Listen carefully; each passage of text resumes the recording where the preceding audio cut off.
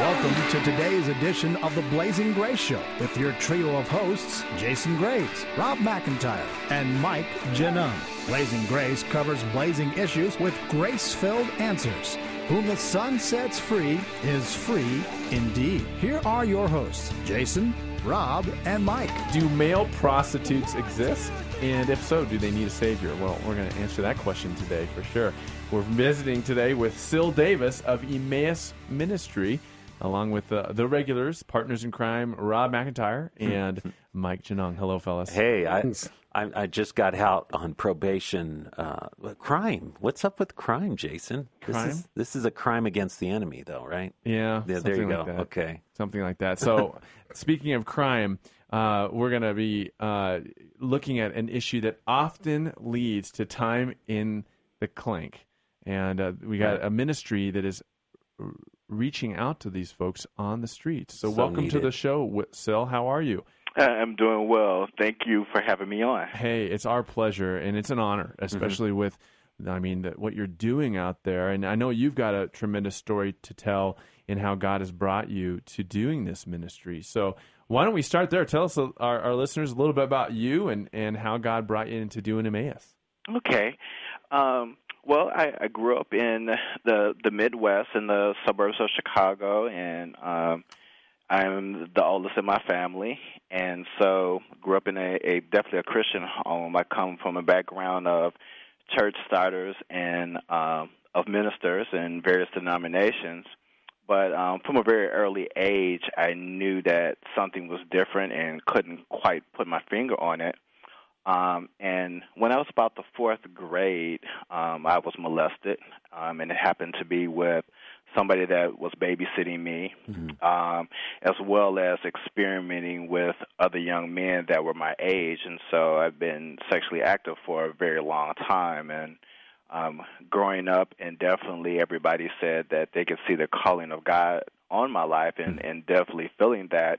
But also there was this other part, this secret that I had, and something that I could not discuss with anyone. And so struggled all through grade school and high school with my sexuality, and at points even getting involved with other young men that were in our church youth group. And just a very hard time. And hearing sermon preached about if you're homosexual, you were going to die and you were going to go to hell. And also that people said that if your faith was strong enough and if you just prayed, that God would be able to heal you and he would take away whatever issues that you had. And so as I was doing this and the feelings and the thoughts and the actions weren't going away, I definitely felt let down by God and the church as well. And when I entered college, there were points where I would say, okay, I wasn't going to be sexual at all with anyone,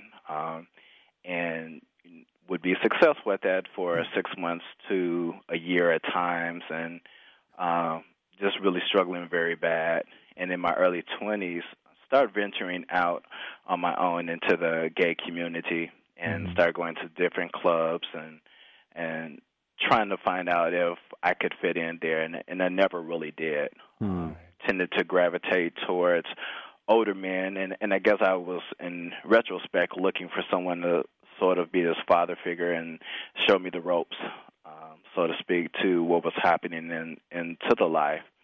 And at the same time, this was when the AIDS crisis was really hitting, and I was involved in social services at the time, and just got tired of the whole thing of, going to get tested. Oh, my God, did I catch something, do something? And I found this article. It was an underground newspaper at the time. It was called The Reader, and I saw this ad that said if you were dealing with a variety of issues, homosexuality being one, call this number. And it happened to be for a conference that was being put on by a ministry here that I'm a part of called Overcomers, a Christian ministry, and Moody Church. And so I went to this day-long conference and, sweating bullets, hoping I wouldn't run into anyone that I know of. And it was just amazing to see these other group of Christians who talked about being set free. Not to sort of grin and bear it and it'll all be better and the great by and by on the other side, but talking of true freedom. And so I went through orientation at the ministry following the conference and have been a part of the ministry since '93, and I serve as the director there of the ministry. And one of the key things was, so for me anyway, to stop focusing on who I was having sex with, because even at periods where I was sexually involved with women, it became an issue of, as a single Christian, should I be sexually active at all, irregardless of who that was with. And so as I dealt with that issue and where God would have me be, he started really delivering and working with me on a variety of things, anger, having been molested by both men and women, and some of the physical and spiritual abuse that I had experienced as a child coming up. And so, was that fourth grade molestation you talked about with the babysitter with a man or a woman? It was a woman. Oh, yeah. Wow. And so, and that relationship continued until I started hitting puberty, and then she got afraid that at that point that I might impregnate her, and so she just cut the relationship off. And it was hard because this was also someone that I saw on a regular basis. She was considered part of my family. Wow. And I also knew the problems it would cause if I ever came forward with that information. So I never did until many years later. What happened with that? You know, my parents were understanding, and, you know, they would just question, why didn't you come to us back then? And we never actually confronted the lady, but it was definitely, she was no longer in the bosom of the family, so to speak. She's still around because she's having some severe health crisis right now. Right. We still help her out and that sort of thing. So, well, Syl, I don't want to minimize your story because it sounds very painful and all the stuff you went through in the two different lives, you know, your Christian life and then your secret life. But what would you say to somebody who's right now been abused and doesn't have anybody to talk to or hasn't told their parents or somebody in authority? Would you give them different advice than what you took? Oh, most definitely. I would say to find a counselor, preferably a Christian counselor, you know, find a church, a school counselor, somebody that you can talk to, because I felt that it was my fault and something was wrong with me. You know, why did she cut the relationship off? And many times kids, and especially if it's someone of the same sex, they feel that they're the ones that are gay or that they had this written across their forehead, as one young man told me, and so it's not their fault. Right. Excellent. And similarly, what would you say to the abuser? Because obviously you've been abused, and many of us, as you put it here, your Emmaus Ministries is reaching out to make Jesus known on the streets among men involved in sexual exploitation. So those of us who have been involved in sexual impurity, somebody's getting exploited. And so what would you say to sexual abusers or sexual exploiters? That they as well, they need to tell someone, don't hold it as a secret. Many times they're leading a double life. I find in over the years in doing ministry and social services that many times that they're married, and so it causes all sorts of complications, and so that God loves them just as well. He does not become a respecter of persons. Amen. Praise God. Well, those are healing words. Do persons that abuse have they necessarily been abused themselves? Sometimes that's the case, and sometimes it's not. You know, the more that I do this type of ministry, I find there's no cookie-cutter approach.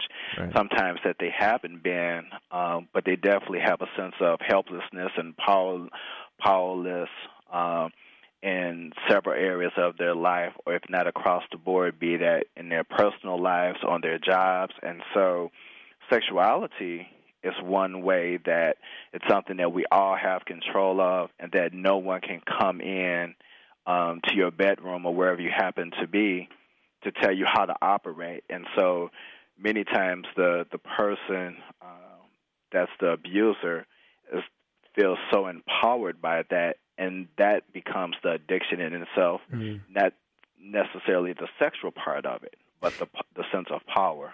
Yeah, I've worked with guys who've been in prison for that, and the words that keep coming up were power and control. Right. Yeah. Well, let's shift gears a little bit, and let's talk a little bit more about what you're doing with Emmaus. And, of course, we just talked about your mission. Your purpose is to provide hope in Christ for men involved in sexual exploitation by developing ministries of evangelism, transformation, and education. I love that. And, let's deal with this, first of all, this idea of sexual exploitation as a male prostitute. So some would say, well, these people are choosing to sell themselves. These people are choosing to become a prostitute, and they're males. I mean, we typically think of prostitutes as females. So break that down for us, for somebody who says, hey, they're not being exploited.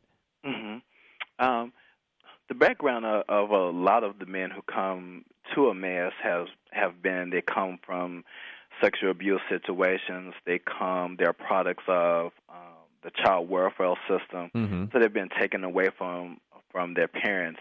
We have one young man that's incarcerated right now, and he's in his early 20s, and he was saying by the time he was 18, he had been in 17 different placements. Wow. And so there's the sense of, I'm just all by myself.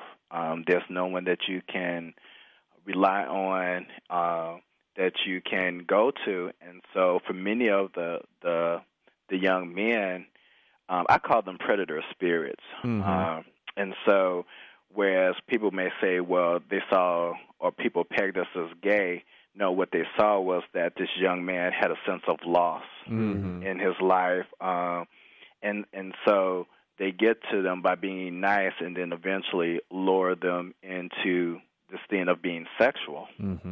And so also a lot of the men that come to Emmaus, they have mental difficulties or mental health diagnosis, so they're schizophrenic, bipolar.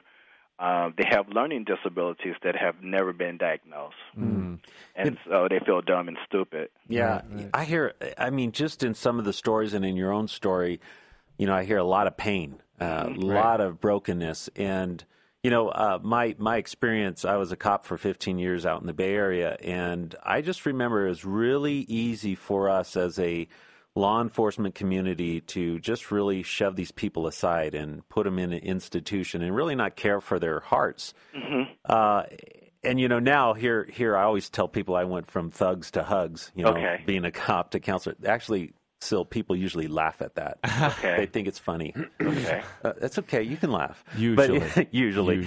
But what I sense now is there's just not a heart for those people who are disregarded like this. And what I really appreciate about your story and about what you've gone through is that there's a compassion and a love for these people, for the ones who've been discarded by our society.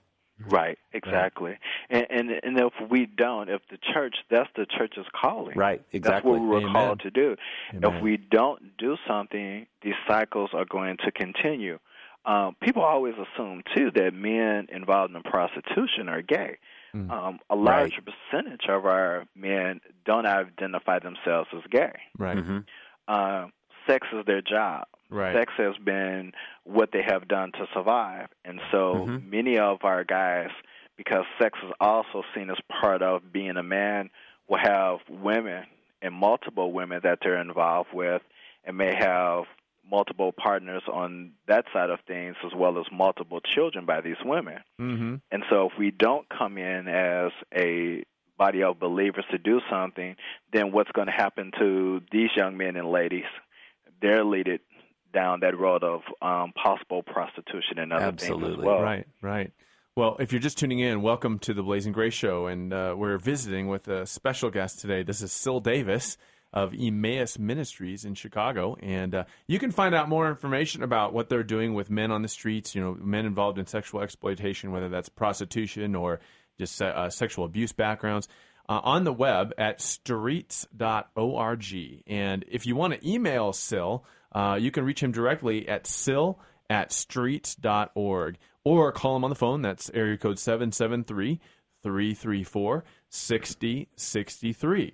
So let's talk a little bit about that kind of compartmentalization of sex that you're kind of getting at, is that, hey, these men don't identify as homosexual. They are having homosexual sex. They may have some level of same-gender attraction, but for all intents and purposes, their experience, it could be fairly described as bisexual, in that they're sexually active with both, or that their attractions are mixed. But you said, hey, for them, it's a job. Right. So isn't that happening both on the micro level with individuals and in the macro sense in our culture? Yes, it is. I mean, you see some of the same behaviors with kids who are in high school, and so a lot of times they will identify themselves as bisexual because they also equate sex with love. Right. And so the more people that I'm able to have sex with, the more love that I can receive, and I'm not being biased, because we shouldn't have any bias against anyone's preference, and just be neutral and unisex across the board. And so in lies the danger of what's happening. Sure. And as we create various institutions, be it the church as an institution and how we deal with sex, definitely we see with the young men that we service at Emmaus prison, for instance. And so we know that these young men are going in, and many times as teenagers being placed in adults' prison. Right. And so sex becomes, how they survive. Right. And I just personally believe that a large part of our sexuality is learned behavior. And so if you're doing something for years and you come out of prison, that doesn't mean that it's going to stop. And so you may have somebody that comes back to their wife or girlfriend or gets in a relationship, but then they have those parts of them that they go out and they're having sex with men. One of our guys explained it this way. He said he learned that love came from women, and so that was that gentle, intimate type of love or sexual behavior, but sex came from men. And so that was that raw, no-holds-barred, rough, whatever the spectrum may be, and that's where the men fit into his life. So how do you introduce them to Jesus Christ, to the true love that they're looking for? The first step for our ministries, in our ministry of evangelism, we have outreach teams that are out in the areas where the men hustle, and so or prostitute. And the outreach teams are out between 10 and 3, and most of them stay out later, sometime to 4 or 5 o'clock in the morning, 6 nights a week. Wow. And this is year-round. And so, and all types of weather. And they're just there to buy a cup of coffee, get a sandwich, introduce themselves, and then we have our information on a card that's can go in someone's wallet, but it also has shelter information, other health information. So, we're not leaving ourselves as the only way for them to come out. And then we invite them through the outreach teams to come down to the ministry center. So I'm just curious, just for safety reasons and dealing in that high crime area that it is, what does your ministry teams look like? What are they comprised of? 2, 3 people? Always 2 persons, and generally a man and a woman together. Wow. And so, they learn the ropes there. There's a extensive training that we do before anyone goes out, and then they always go out with either our coordinator of outreach or more experienced team members before we partner them up. Right. Because a lot of our outreach comes from the Christian schools located in the Chicago area. Wow. Right. Now, I want to talk about kind of the contrast of where you're at, and particularly with Boys Town being so close to Wrigley Field and that kind of irony there. But first, if you're listening in the Chicago area specifically, streets.org has a wish list. And I just think this is great. I mean, with the shelter that you're operating and whatnot, you need clothing, you need food. You've got a kitchen that has some needs, bathrooms, things as simple as cleaning supplies. If you are in the Chicago area, and if you can visit the internet for Emmaus Ministries, streets.org/wishlist.html, they've got a whole list of things on there that you can donate, and you can even call them at 773-334-6063. Again, that's 334-6063. Because still, I mean, when you're reaching out to people, God said if we don't do something about their physical needs, Right. how have we really helped them, right? Correct. Right. So let's talk about the irony of where you are, and obviously with just a couple minutes left, you are ministering to people right around Boys Town in Chicago, and Boys Town is very near Wrigley Field, isn't it? Correct, it is. So here we've got the Cubs, Wrigley Field, and what a symbol of masculinity, baseball, right? I mean, Right. Boys love baseball. But yet you've got right around it these people desperately trying to find masculinity and manhood in acting out sexually, and in fact even going so far as to sell themselves to others doing the same. And isn't that ironic? Yes, it is. As well as there are areas downtown where are men who are homeless and poor and sometimes drug addicted in some of the more affluent neighborhoods, as well as multiple areas along the lakefront and actually in the parks and around some of the tourist attraction places. And so these are places that people know. Our guys will read the newspaper when certain conventions and things are happening because they know those are times that they can make money. That's right. Yeah, and we've got a big market there. I mean, Chicago's a big place, but I mean, you're even doing some ministry down in Houston, isn't that right? Correct. We have a ministry that in Houston. There's a couple of the sailors who were part of our ministry and did some internships here, and when they moved to Houston, they met a young man who was standing outside of a grocery store, and he was asking for some assistance with food. And as they got to talking to him, they found out that he was prostituting, and so the Lord led them to start Emmaus Houston. Wow. Fantastic. Praise God. Wow. So if you're in the Houston area and you want to get involved with what they're doing, I mean, you guys have been focused on, or featured on Focus on the Family radio, right? Correct. And, I mean, if you want to get involved down there in the Houston, Texas area, again, go to the web. You can find them at streets.org. Hey, Sil, it's been a pleasure, man. Thanks for being with us. Thank you so much for having me. And join us again next week when we tune in with Sil and Emmaus Ministries. But for now, Rob, you've got a special message to our Los Angeles listeners. Absolutely. Jesus said, if you've done it unto the least of these, you've done it unto me. And, Jason, Mike, and I spent a couple hours, or actually a day, praying about what the Lord is leading us to do. And what we want to do is we want to support and feature ministries that are helping the sexually broken. And, L.A., we love you. Our heart for coming out there is to touch those people out there who are broken and who need hope in Jesus Christ.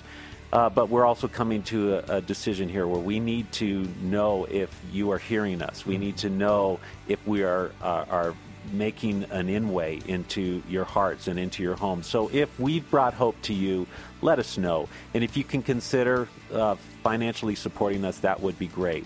But remember, if you do it unto the least of these, you've done it unto the Lord. So consider that. Please prayerfully consider financially donating to us. Thank you for tuning in to this edition of the Blazing Grace Show. We trust today's broadcast helps bring you closer to God and to what God desires for your life. Blazing Grace is a listener-supported mission intended to help listeners around the world. Your support is vital in keeping that mission alive. We ask you to prayerfully consider sending a tax-deductible gift to Blazing Grace. It would be gratefully appreciated. You can send your monetary gift to Blazing Grace, P.O. Box 62521, Colorado Springs, Colorado 80962-2521. That's Blazing Grace, P.O. Box 62521, Colorado Springs, Colorado 80962-2521. Want to learn more about Blazing Grace? Find us on the internet at www.blazinggrace.org. That's www.blazinggrace.org/radio.htm. On that page, you'll find a downloadable copy of this show, or you can visit oneplace.com under Ministries. Look for Blazing Grace Radio. If you want help resolving a sexual addiction, you can reach Rob McIntyre and Jason Graves toll-free by dialing 877-590-SOUL. That's 877 877-590-7685. Desire for a specific subject to be covered on Blazing Grace? Tell Mike Genung what you want covered. You can email Mike at blazinggrace.org. We look forward to sharing more blazing issues and grace-filled answers next time. Thanks once again for listening, and may God shine His grace upon you.